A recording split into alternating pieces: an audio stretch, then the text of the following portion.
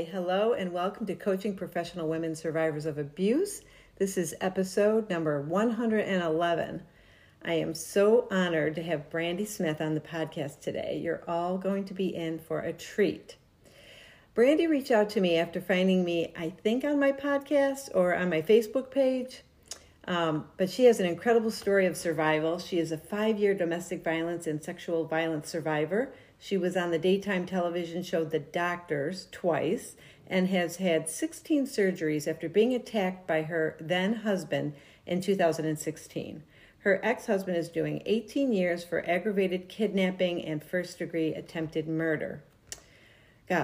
She is a co-author of She Wins Too, and we'll talk about that. Domestic and sexual violence advocate and administrator of BOSS, which is Brandy's own survival story, and she's a survivor. Brandy became a motivational speaker and began telling her story at events, in colleges, churches, and such, and she became an advocate. So, hello, Brandy, and welcome to our podcast. Hello. Thank you so much for having me. Oh my gosh, you are so welcome. Thank you.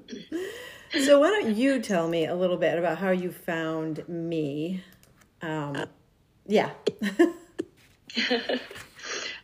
Actually, I did see, I was going through podcast, and I think I was pulling up podcasts for maybe domestic violence or maybe mental illness, maybe stuff like that. Mm-hmm. And it came up. Okay. And then I saw the Living Free from Fear, and then read about that. Yes. Oh, okay. Oh, and that's pretty new. So I'm really excited. So we started, for those of you who don't know, most of my listeners do know this because I talk about it all the time now. The Living Free from Fear global movement that we've started. So I'm really excited that that popped up for us. Yes. So that's so great. So we chatted a little bit, just so everybody knows. So Brandy reached out to me and we got on a Zoom call and she kind of told me her story, which was just amazing. And then you had said you were on The Doctor. So of course I looked up what I could find on YouTube about that episode and everything. So tell me a little bit about the background of when you met your then husband, and how that all started. I was 40. I had never been married or anything, and just thought, well, I haven't dated. I hadn't done really anything. It's time for me to maybe, start that. There was a girls' weekend, so we went to Tunica in Mississippi, and he was sitting beside me at a slot machine, and we just started talking. Uh-huh. Not my type at all, but, he was nice. We were having a good conversation. Mm-hmm. We sat there for a couple hours and playing the slots, drinking, and he asked me, he lived in Memphis, I lived in Arkansas, Little Rock. Mm-hmm. He asked me if he could give me his number, and my first thought was, absolutely not. I'm not gonna. Yeah. This is not gonna amount to anything. And then I thought, we live out of town. We can be friends and text. So yeah. And gave it to him, and within the months we were talking all night long. Sometimes. He was very intrigued with me.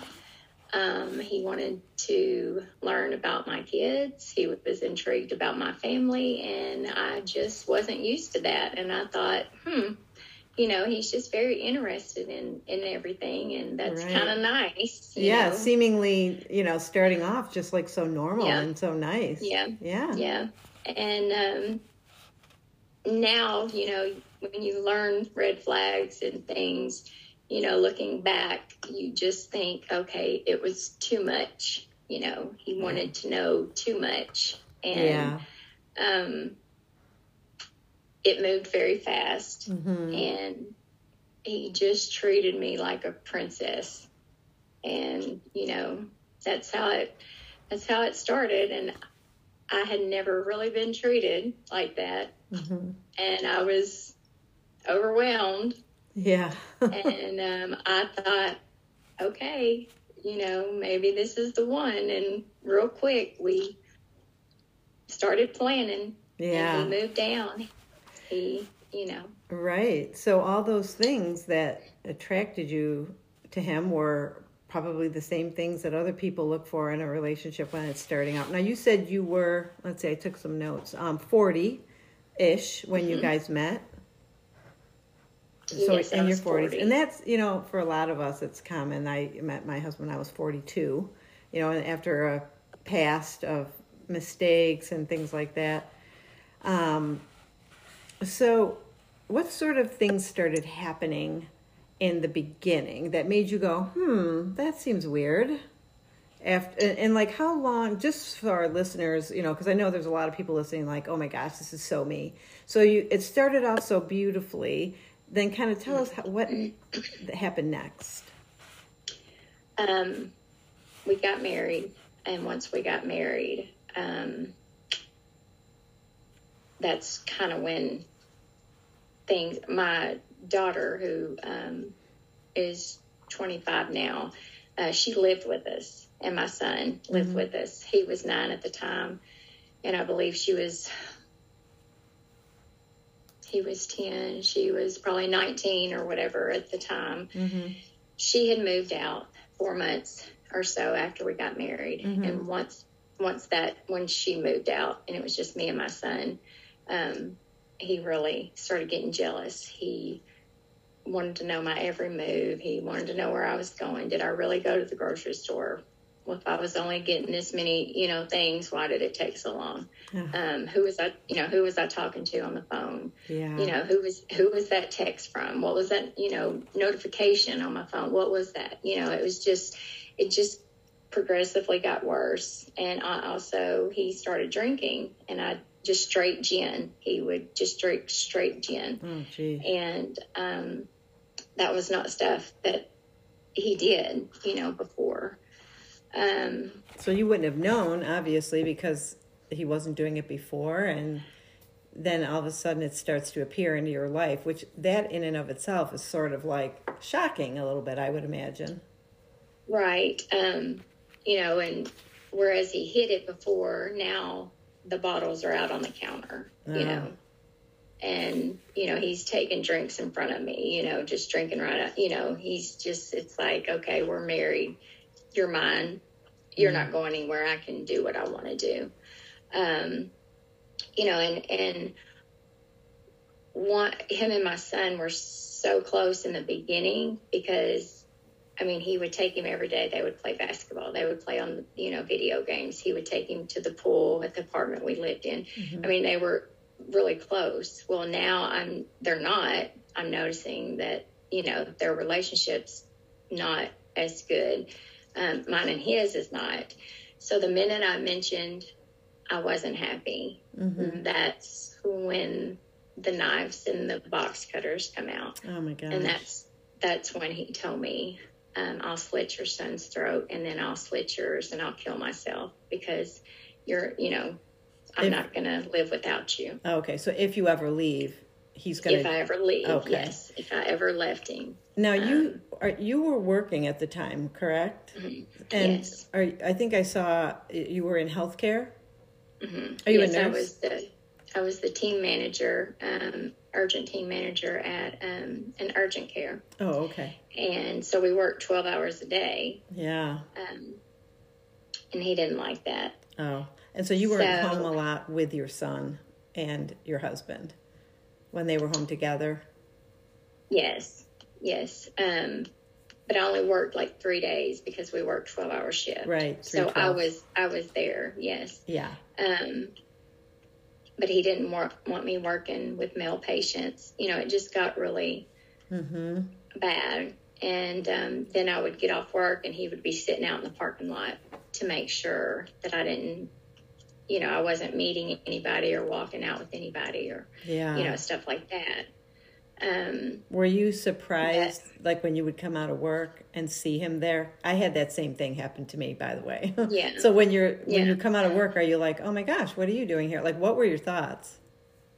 Well, it was embarrassing because we all left together, at work. That was just a routine that we did. Mm-hmm. So it was kind of embarrassing. But then there was a grocery store behind our urgent care. So what he started doing so that nobody got suspicious at work was parking back there. Oh, okay. Because there was only two ways to go out. And so either way he would see me. Oh, okay. So he started parking back there because Okay. he didn't want anybody to get suspicious of anything that was going on. Okay. And then he would follow me home to make sure I went straight home. Oh, gee. So that started happening in the beginning. And then, so your daughter's gone, it's just you and your son, and you had said that he was sort of being abusive to your son after a while. But I had no idea. I had no idea that any of the abuse was going on. I just knew that they weren't close anymore. Right. And I just assumed that my son didn't like his new attitude. Mm-hmm. And he worked 2 jobs as well, and so he wasn't hardly there. So I just assumed that, he just didn't like his new attitude and the drinking, and stuff. Yeah, for sure. And I knew that he could tell that there was, stuff going on with me and him. Mm-hmm. So I was trying also to figure out how am I going to get away from this man, because there were things he did to make sure that I believed him when he said he would kill one of my kids. I knew he knew where my daughter lived. I knew he knew where my daughter worked and went to school, but he made it known, like he gave me a piece of paper that had her address, her school address, and her work address on it, and my son's school and everything, just to show me that, I do know where they are. Yeah. And that if I went and told anybody about it, by the time the police got to him, no matter what, that he would either get inside Tanner School or to Taylor's work, and he would kill one of them, regardless of how it happened, that he would get to one of them, and then I would have my whole life without one of my kids. And he knew that would ruin me, not having one of them. For sure. So I knew for a fact he was going to kill me or one of the kids. And so I was not going to leave him. So I did put up with the abuse that was going on. And I didn't tell anybody. Same story we all hear. Yeah. So many women. Yeah, for sure. And you had a pretty legitimate reason, like, you're going to kill my kids, so I'm staying, and the people who get asked that question and they weren't threatened in that way, people still don't understand, well, why didn't you just leave? It's very frustrating. They don't. And they say, well, don't they all say that they're going to kill them? Or, don't they all threaten you? They're not really going to do that. I'm not going to take a chance. No. When you have a crazy person that's constantly either, mentally abusing you or, beating you, right. You're not going to take a chance, with your kids, especially. Right. Oh, of course not. So can you tell us a little bit about, from the point where he said that to you, like the drinking started, like you were married and things were going along, then he started drinking, and then these like knives started to appear. From that point up until the attack, kind of tell us, whatever you're comfortable with, of course, what kinds of things were happening between the two of you that were, causing you to feel like, wow, I really have to get out of here. There was an incident where I came home. No, he came home, and I could tell he was in he had been drinking, and he had it to where my phone, every text that I got, he got, and every phone call I got, he got. Wow. And he didn't like the relationship that I had with my kid's dad. Mm-hmm. And my kid's dad had called that day. And so he had saw where he had called. And after the call, he had texted me. And what it was, we were talking about my daughter's birthday that was coming up. Uh-huh. And so he had texted me a picture of the car that he was getting her and the work that he had done on it. Oh, okay. So there were several texts. So he knew that I'd got several texts after a phone call. So that just threw him in a world of jealousy and Yeah. He didn't hear our conversation, and he couldn't tell what text I got, but he knew that I got several. Uh-huh. So he got home, and I could tell that he was in like a mood. Well, he got me pinned up in our bathroom, and he was wrestling with me. And my son came in, and he was standing there, and I said, "Stop! Tanner's watching." Because I asked him to please never do anything in front of my kids. Yeah, for sure. And he knew that he couldn't, because then they would tell my parents or something like that. Right. And so he kept pushing my head and my neck against the wall where the towel rack was. Yeah. And he pushed it so hard the towel rack broke, and it made a loud noise. Well, Tanner was so scared, and I was trying to get away from him. Mm-hmm. Well, he blocks me in the doorway of the room. The bathroom was right here. The doorway was right out. So he's blocking me in the doorway, and I'm saying, please, let me go. Well, he won't. Tanner, my son, the kitchen, you can see the kitchen. You can see the wall or the doorway in the kitchen. Mm-hmm. He goes and he grabs a knife out of the kitchen, and my son is terrified. He has this terrible look on his face. Oh, a poor kid. And Steve starts yelling, "Yes, please, stab me, stab me." And he's yelling so loud, and I'm like, "Please, let me go. Stop saying that." And my son is coming towards us really slow with this knife, and he won't look at me. He's just got this terrified look on his face. Aww. And Steve's yelling, "Yes, come stab me, because if I don't have your mother, if y'all leave me, I have nothing. My life is over." And he's just yelling. I'm like, "Just please stop. Let me go." And I cannot break through from him holding me back. And I'm yelling, "Tanner, look at Mama. Tanner, look at Mama." Because I'm thinking, if I get him to look at me, and I can, get his attention, right? I can get him to stop thinking, because Steve is yelling, "Stab me right here," and he's getting closer and closer. And, my son's a mama's boy. He had separation anxiety when he was little from me. And, it's always been just me and the kids. Yeah. We never really, their dad never really lived with us. It just didn't work out or whatever. And right. So, he's, just seeing his mom, he's never seen anybody do anything like that to his mom. Oh, and God. So he's got this look with this knife, and he's coming to protect his mom. Yeah.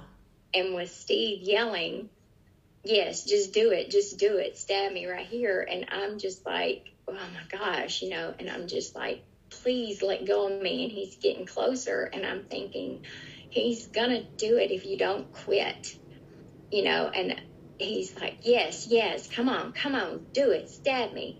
And I'm just like, "Tanner, look at Mama, please look at Mama. And he won't. He's in a daze, and he's coming. Yeah. And something gave me the strength, and I just, took my arm, and I just, as hard as I could, elbowed him. Oh.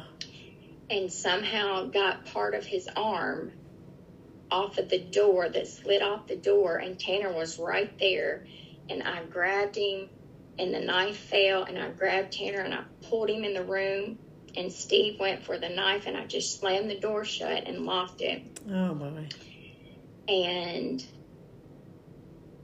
we didn't have a phone, of course. I had nothing in the room. Oh, and I just grabbed Tanner, and I said, "You're okay. Mom is okay. It's okay. It's going to be fine. Nothing's going to happen. Yeah. You're okay."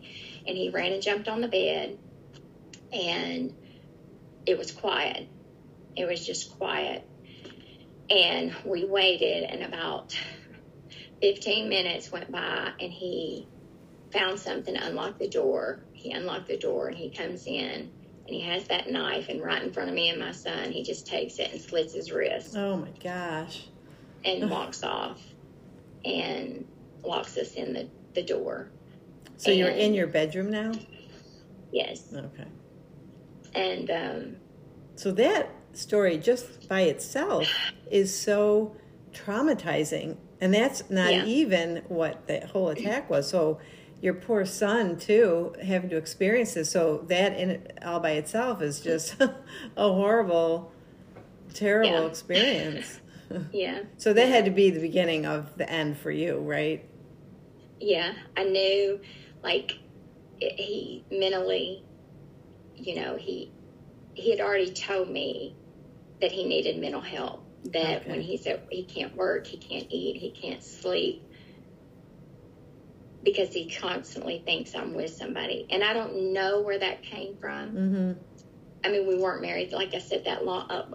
I had never cheated on him. Well, you do know that has nothing to do with you. Like the stuff. It took me, it took me a while to figure that out. Yeah.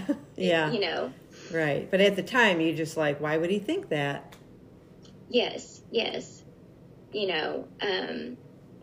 So. But he had already told me that, so I knew I mentally, I have to figure something out. Yeah. And I was so scared, because you think, okay, if I tell my parents, they're just going to say, "We'll kick him out." Okay, well, that's not going to work. So if you call the police, and of course, I know more about the police situation now, you just get a piece of paper, and things like that just don't work when you have the crazy man that I was dealing with. I honestly believe he would have got me. He would have got me somehow, like the piece of paper does know. So I just thought, I don't know what I'm going to have to probably kill him myself. Wow. Yeah. That's the only thing I could think of. Right. And I mean, I couldn't say that for a while, because I didn't want people to think, oh my gosh. But that is the honest truth. Mm-hmm. Yeah. And, you hear of women that are in prison. Yes. Because they killed their significant other or boyfriend because they didn't have another choice. And I honestly thought that's the only way out. I am going. Yes. And that was my plan. When I tell everybody I was, I wanted my daughter to have a nice birthday, and then I was going to take matters into my own hands. That was my plan. Right. I did not have another plan. Right. Now, this attack in the bathroom happened how much before this, the party and the attack? It probably happened maybe about 2 months, because like I said, it was 1 year and 3 days. So our 1 year anniversary was coming up. I do remember that. Mm-hmm. But his way of apologizing for that incident was going and getting a huge tattoo of a heart on his back that had my daughter's name's Taylor, my son's name's Tanner, and I always call her Tay and Tan. He got a heart that said Tay, Tan, and Bran. and it had a dagger going through it with blood dripping down. And what it meant was, my heart bleeds for y'all. Oh, boy. Oh. And I just, yeah. So anyway, that was his way to apologize for that incident. Right. So so you had a lot of stuff happen in between when you got married and this attack with him as far as your relationship, and you had said that a lot of things had started to go badly with him and your relationship. Just so that our listeners, kind of the ones that are like, yeah, this was what happened to me. What are some of the other things? Like, so we know that your son was probably terrified of him after that, and maybe even a little bit before that too. But just the things that, like, now you know the red flags and stuff, but what were some of the things that he was doing?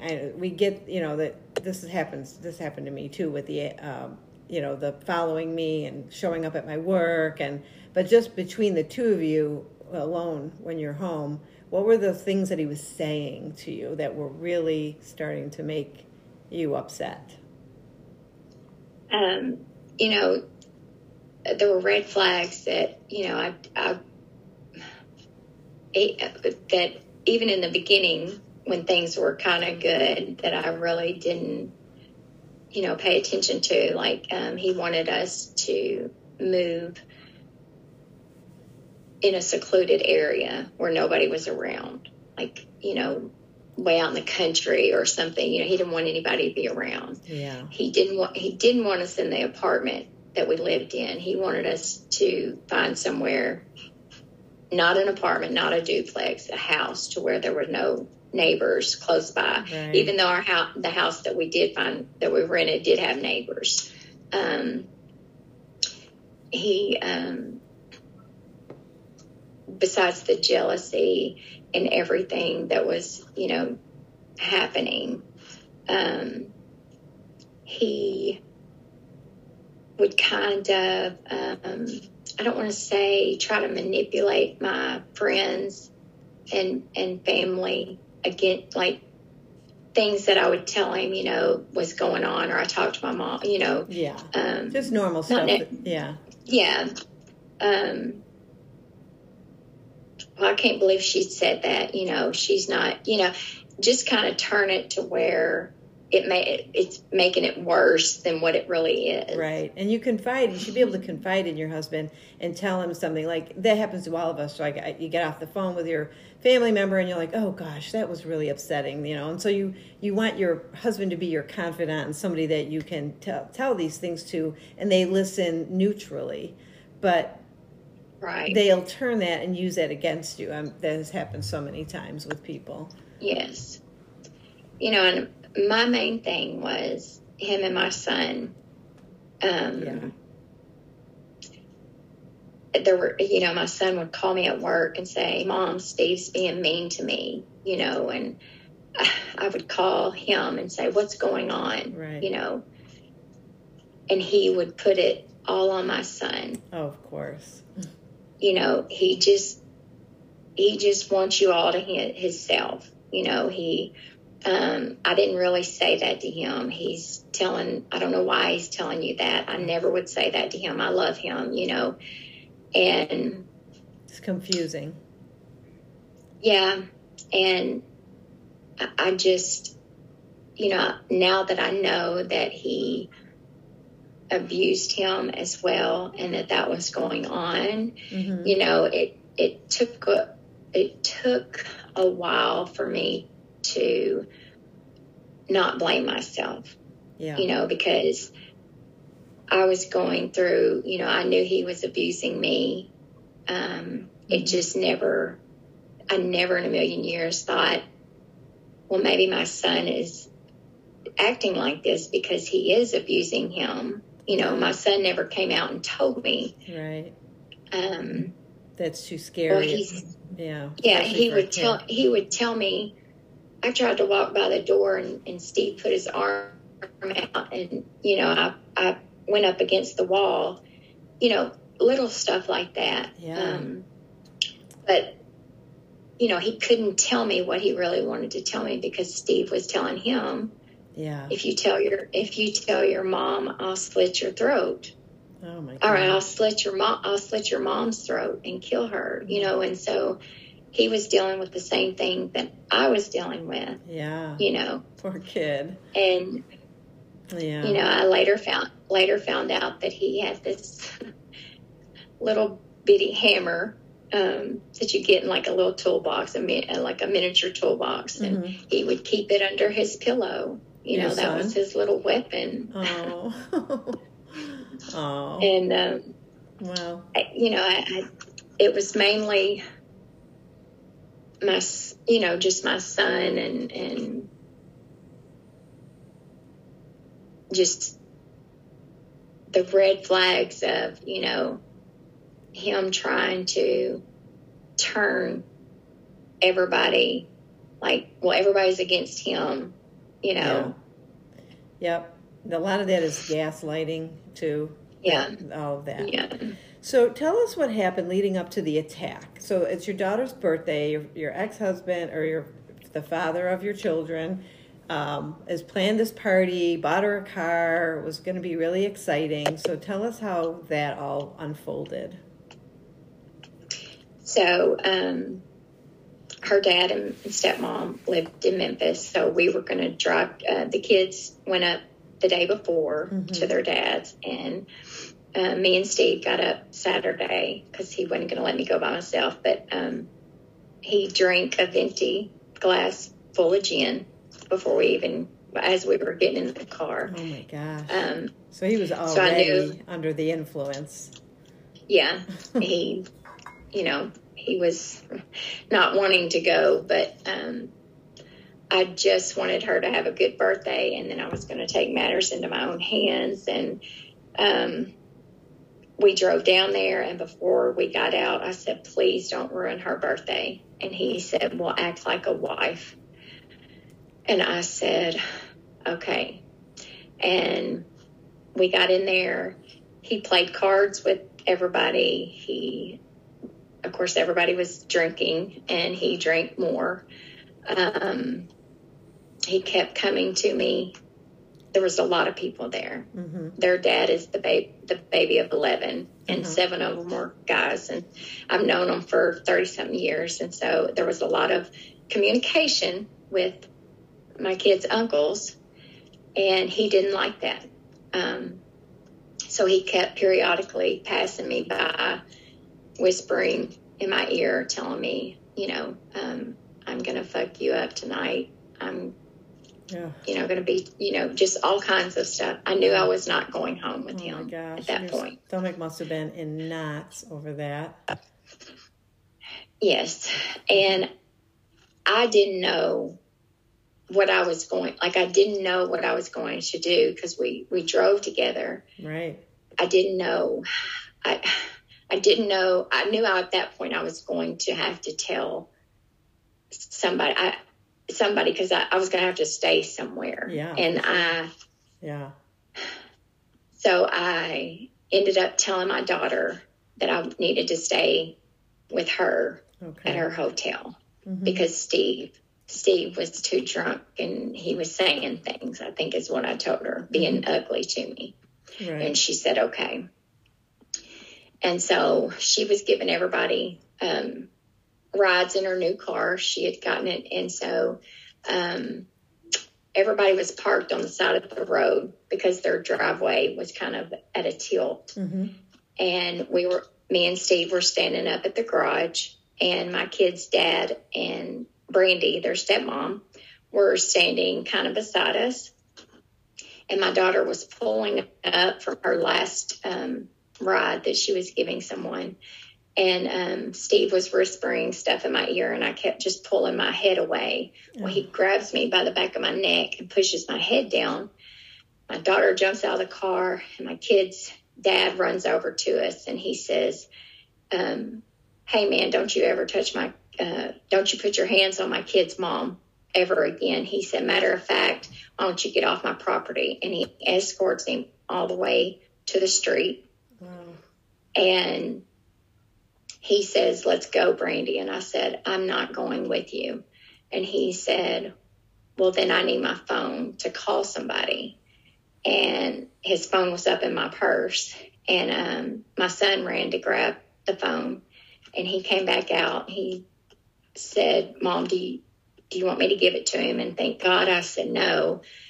I got the phone. And so at this time, Steve had got in the driver's side of the car, and there was people in the street, people in the grass, people in the driveway. It was so loud that I didn't hear that he had started the car. So the door was open. So I went around the door to hand him the phone, and he reached up and grabbed my shirt and floored the car, and my body went underneath the car. And he drug me 500 feet. Wow. Underneath the car. It's awful. And my flip-flops flew off, and I saw my feet just dangling at the back wheels. And I remember thinking right then, if he lets go of me, I'm going to die. I'm going to be crushed by the car.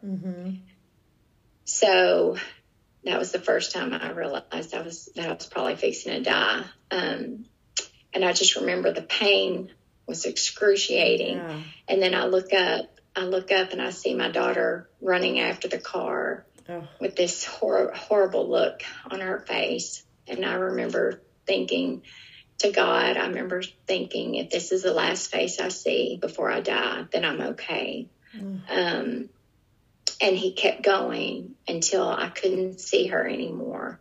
And he stops and he reaches down, and I don't know how he had the strength, but he grabs and pulls me over and throws me into the passenger seat. Oh my gosh. And shuts the door and takes off. And he just starts beating me. I managed to, and he says, we're going to die. And so I managed to put my seatbelt on. And so this is the second time I'm thinking, okay, I'm fixing to die now. You poor thing. And I put my head down, and I tried to put my hands up to protect the blows that were coming. And I could feel the car just going this way and this way and this way. And he's just getting faster. And I just said, God, please take care of my kids. And he steps on it, and then bam, we hit something. And so dust or something kept coming down.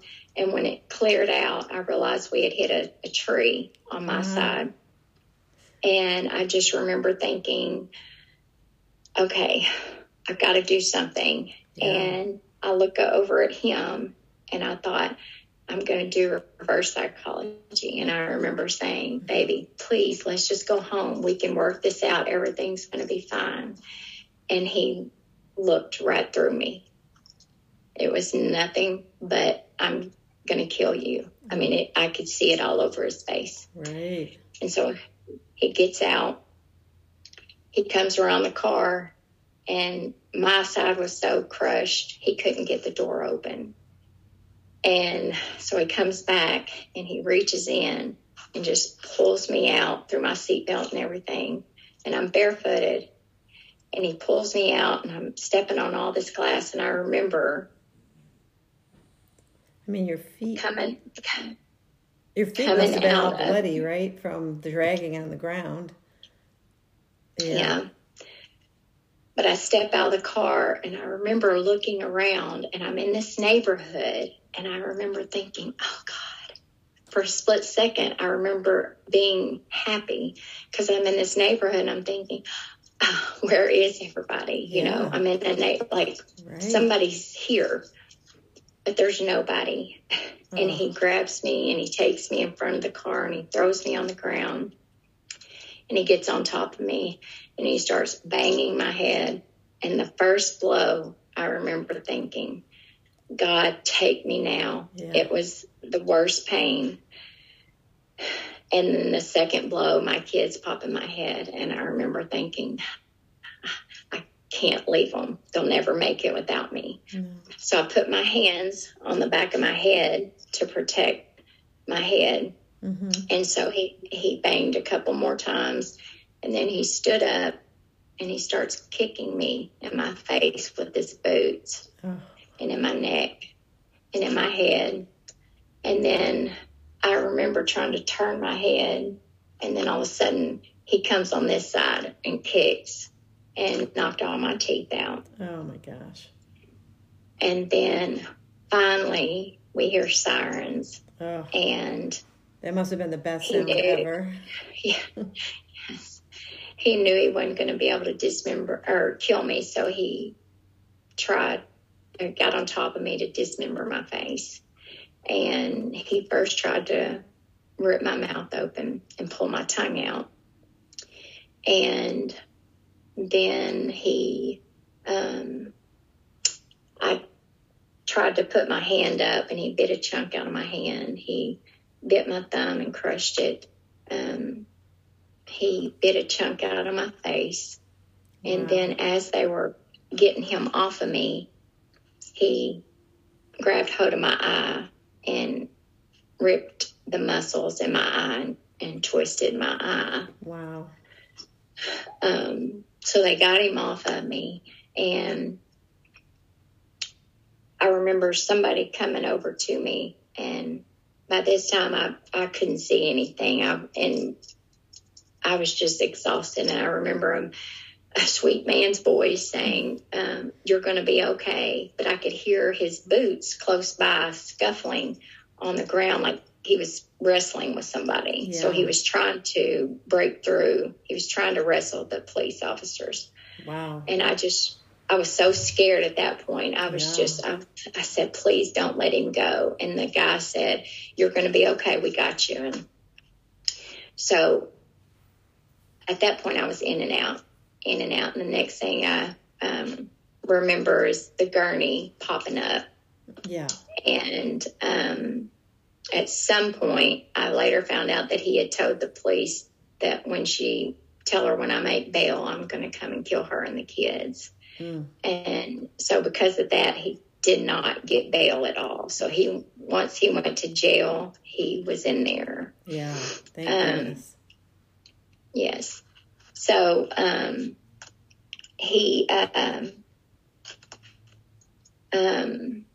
the gurney popped up, and in and out, I remember it was like you can't hear anything when you're, I guess in that stage, it's just like you're in and out, in and out.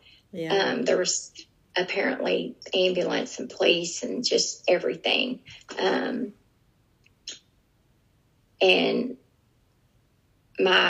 we got to the ambulance and they went to put me up, and I just remember hearing this loud little girl screaming, just a yell, screaming. And I can remember it was just way from a distance, and I didn't know why it grabbed my attention, but that was just something that stood out. And then I remember being pushed in the back of the ambulance, and then don't remember much. And then I remember hearing the guy on the radio say to the hospital, "We'll be there in 20 minutes. And I said, "Sir, did you say 20 minutes? And he said, "Yes." And I said, "I'll never make it." And he said, "Miss Smith, you'll be okay." And I said, "No, you don't understand. My head, sorry. Okay. I said, "My brain is swelling. Everything y'all have on me is just, tightening up." Yeah. I said, "I'll never make it." And he said, "You're going to be okay, Miss Smith." And I said, "I'm not. I'm going to die. I can tell you, I'm not breathing good and my brain is swelling." Yeah. And he said, "Miss Smith, your daughter is in the front seat. You're going to be okay." And I said, "Did you say my daughter's in the front seat?" And he said, "Yes." And I said, "So she found me?" And he said, yes. And I said, you said 20 minutes? And he said, yes. And I said, let's do it. No.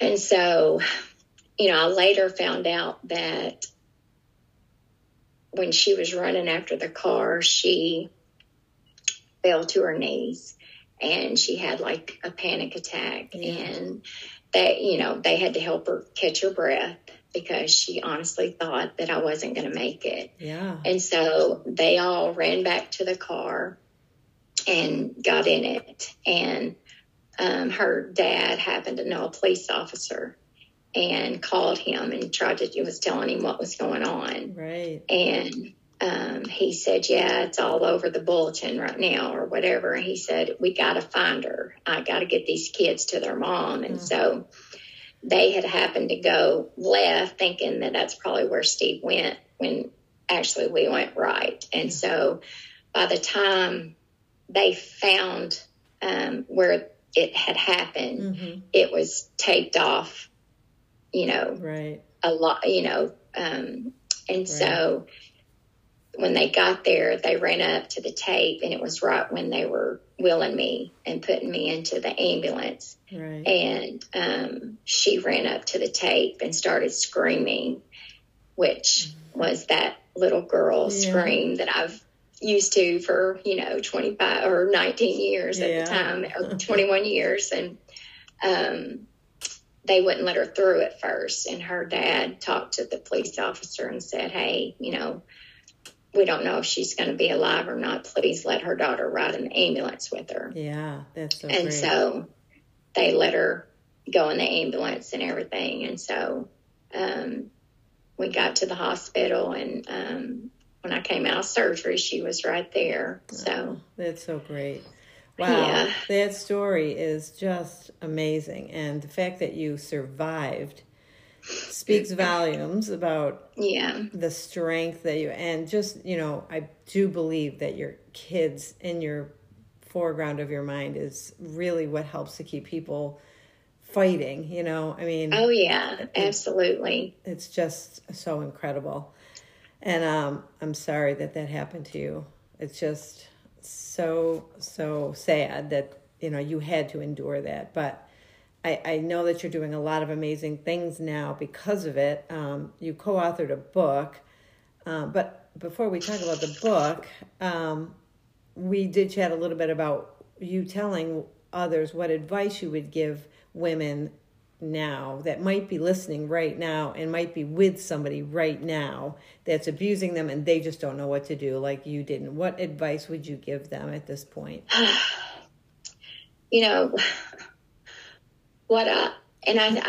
honestly, I think about this a lot because I look back and I think I was sitting there thinking, I'm going to have to kill him. Yeah. So I look back and I think, what if that day didn't happen and we came home? My next plan was to kill him. Right. There's so many resources.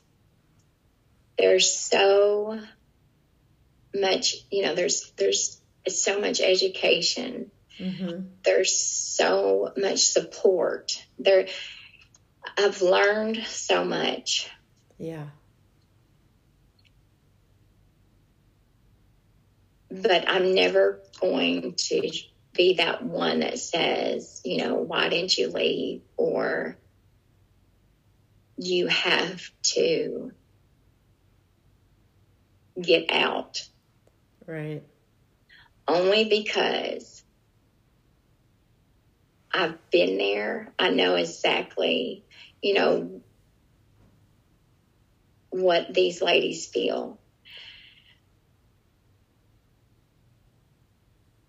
If I would have taken the advice from somebody that told me, mm-hmm.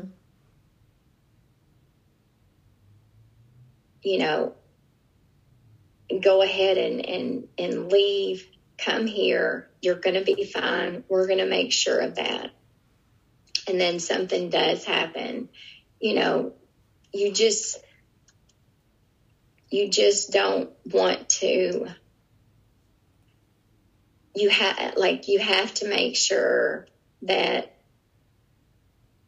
the situation is safe.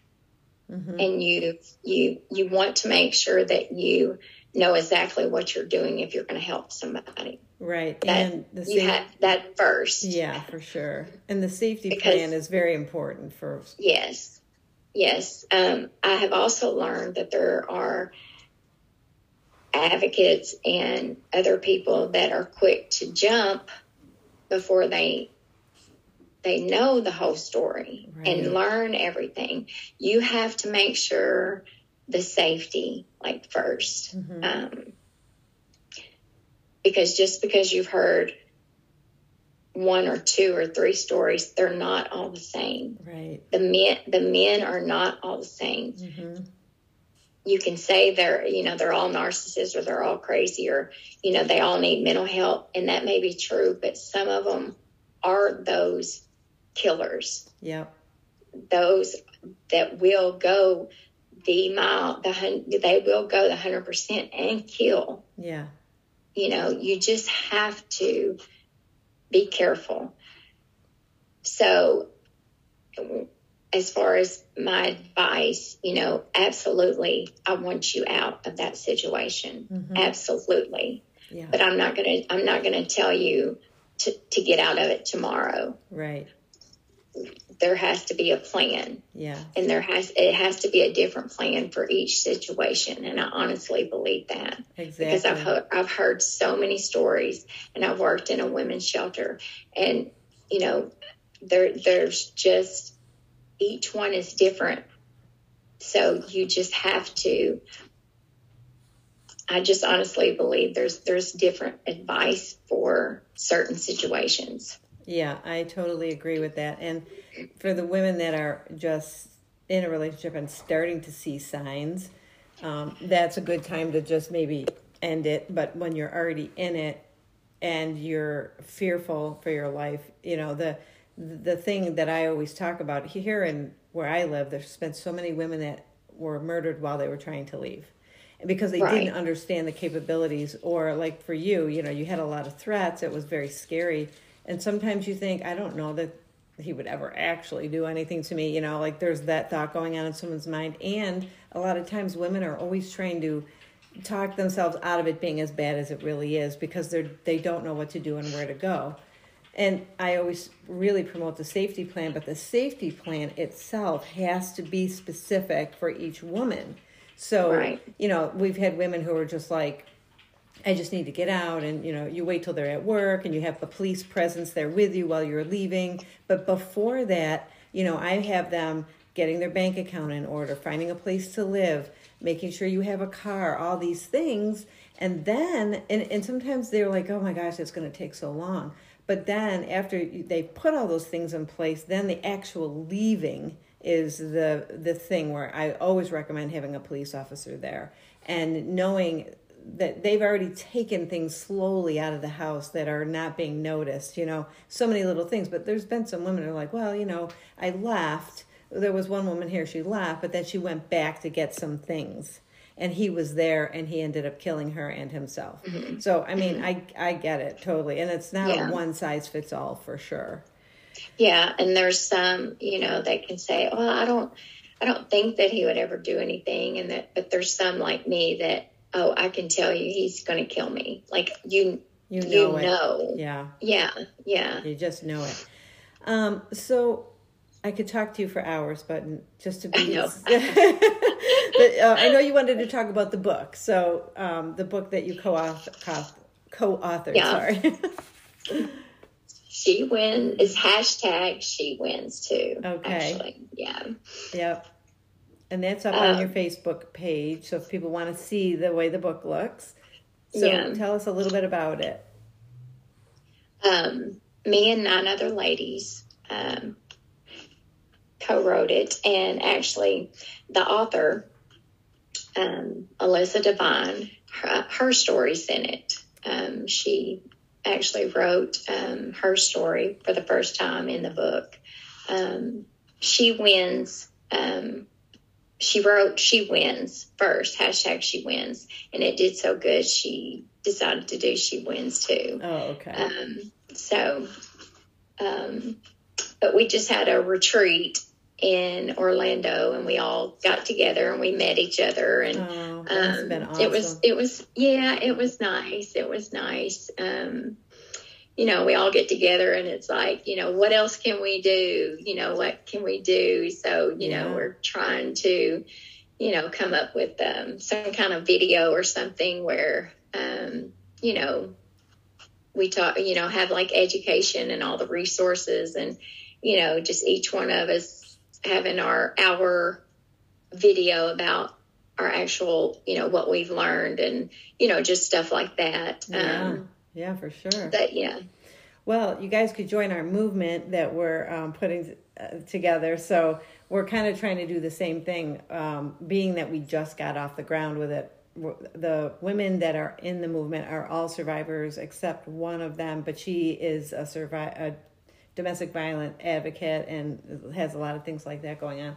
But we're going to each tell our story one at a time. We'll post that video on the Facebook page. And so we have just thrown that idea out there because we did an introductory video, each one of us, but then we're going to do our stories. But we're in the same boat. We want to educate. We want to help. One of the women is dealing more with teens and young women and men. And so I love that idea that we start with them when they're young. And so I think that when people start to meet all of us in the movement, they'll be like, hey, I really resonated with her. I want to talk to her. Or, I have a teenage daughter and I think she should talk to Esleen because she's the one who's really educating young women. So I do think it's very important for young women to know right out of the gate, like what you do and do not have to tolerate. Women are just seemingly always in this position, but it's because of certain men who don't have their emotions in order. They may have been abused. They never got help. They might be drinking. It might be drugs. It might be just that they have, it's a power and control thing, as you know, probably from all your years of education on this. Power and control is what drives this sort of abuse. And when you think back on what happened to you, it's them trying to assert their power and control over you. And by keeping you down, it's the classic moving away. That's so classic. They do things starting off seemingly loving, right? Like, oh, I just want to give you a beautiful house in the country. And, oh, you don't have to work. I'll support us. So now he's pulled you away from any kind of resources that you have.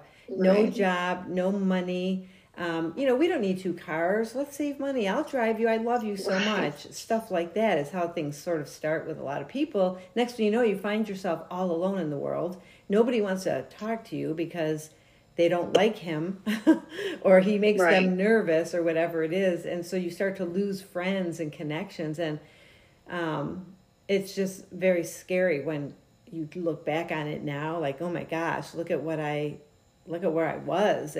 But the strength that you have is amazing. I just want you to know. And everything he told me in the beginning was a lie. Like he told me, his dad died when he was little. His mom was a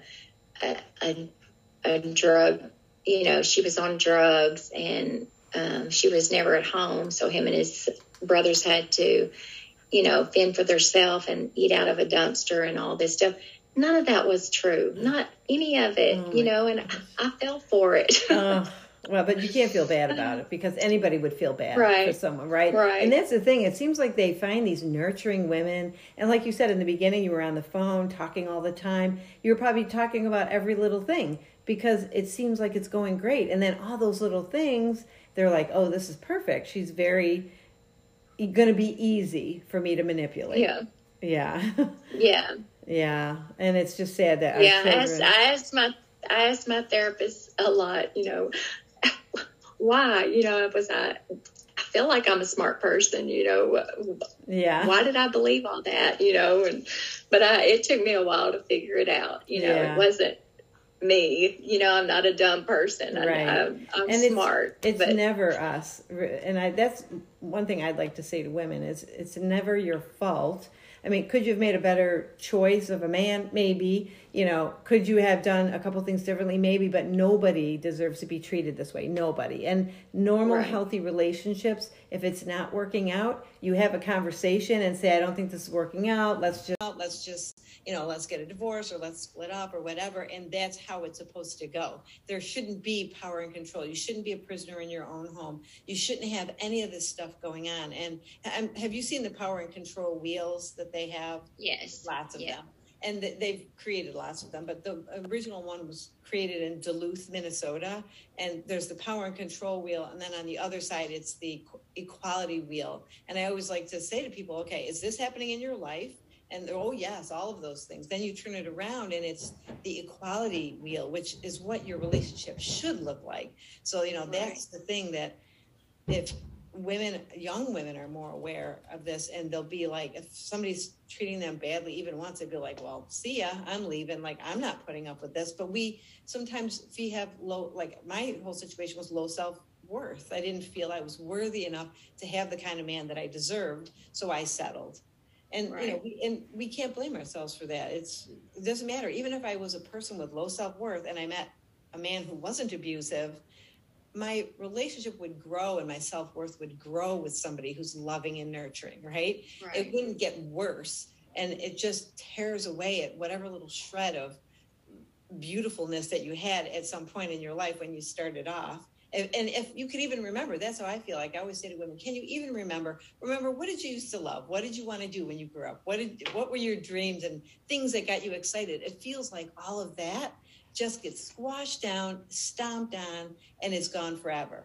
And it's not gone forever. It can be revived again once we can move into safe relationships. So, well, this has been awesome talking to you. Is there anything else you'd like to say before we conclude? No, I mean, thank you so much for, having me. You are more than welcome.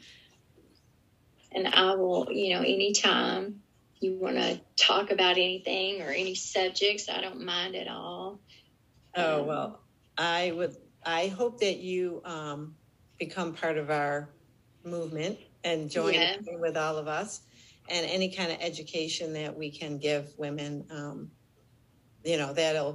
that'll be the goal, and telling our stories. And because that's another thing that we realize with the movement group, is that there's a stigma behind being a victim and shame about being a survivor and not wanting to tell your story. And I just think that you're so brave for telling your story and being brave enough to tell it. And I know that must have been very hard for you. So I really appreciate it. You telling it over and over must be so hard. But just know how many lives you're touching by, like, you have come out on the other side. You look beautiful based on the pictures I saw of you with all of before all the surgeries and everything. And you're going to be stronger for it. So thank you so much. All right. All right. Well, you have a great rest of your evening, and we'll be hearing more from Brandy coming up. Absolutely. Soon. All right. Thank you so much. Thank you. All right. Bye-bye.